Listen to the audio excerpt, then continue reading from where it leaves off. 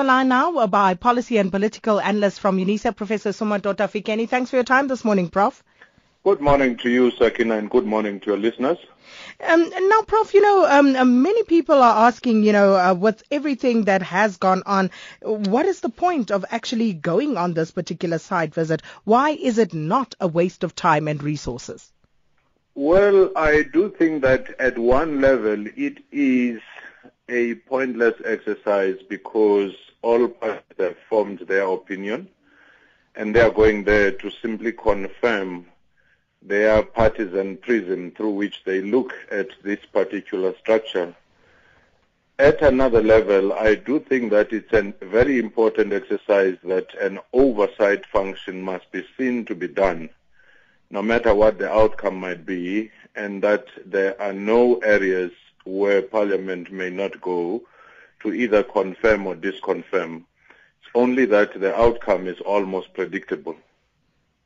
And with that, isn't it now in the realm of political posturing? Because, you have some parties saying that they will be going, other parties are not going, and advancing various reasons. But have we lost the essence of why this issue became one in the first place, and political parties now just scoring points on this matter? Without any doubt, this particular matter has become a partisan sparring session in political terms, and nothing will persuade even the visit to this particular place. It may just become another election campaign item.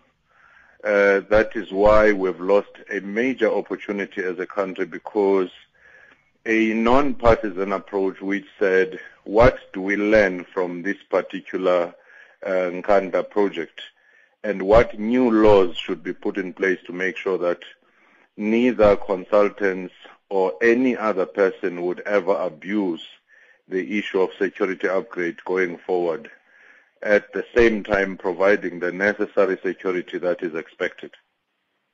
And, looking at the outcry, the consternation that we've seen, that we've heard over this Nkandla matter, and we are now told that still more money needs to be spent. What is that saying to the South African public? Actually, when the original report was presented, I thought it was inopportune for the minister at the time when people were still trying to come to terms with what had been spent, to say we still have more to come. That ought to have been presented with proper estimates at another space. That diluted his report and sometimes caused even more frustration on the part of the public.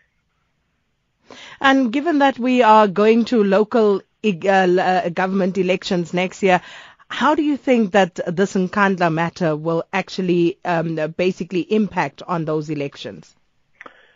Well, for the young middle class and sometimes first-time voters, it may have an impact. But remember, it's a cumulative effect of a number of things, whether you talk e-tolls, Nkandla, which come to an economy that is struggling, and the youth that is struggling to find jobs, and the poverty levels, and many other social ills that people are facing.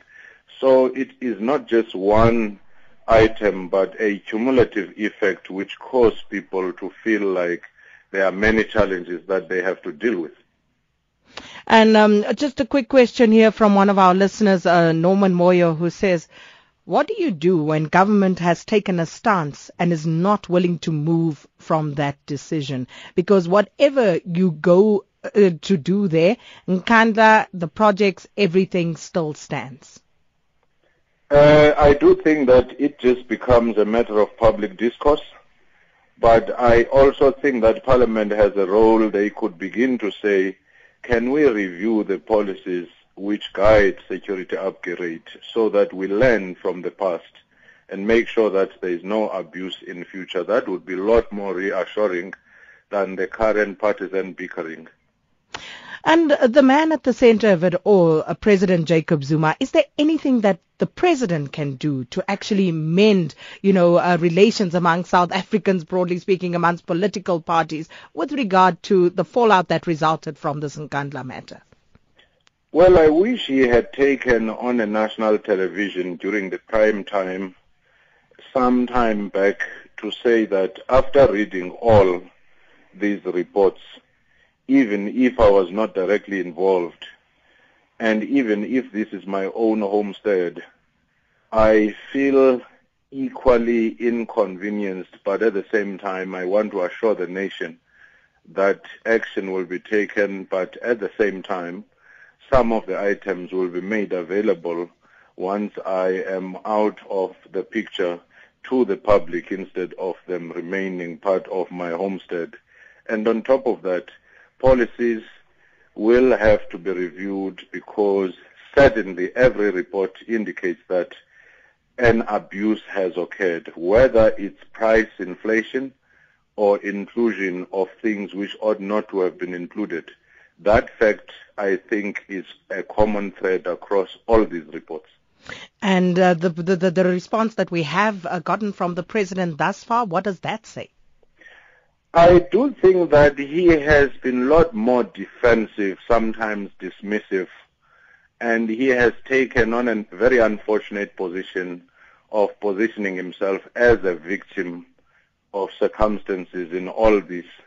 So he has not taken on a role of being in charge, the CEO of the country, and say, I wish when early reports came some years back that there is a possibility of massive inflation of prices, I would have conducted an inquiry at that moment to stop this process at that stage and contain it.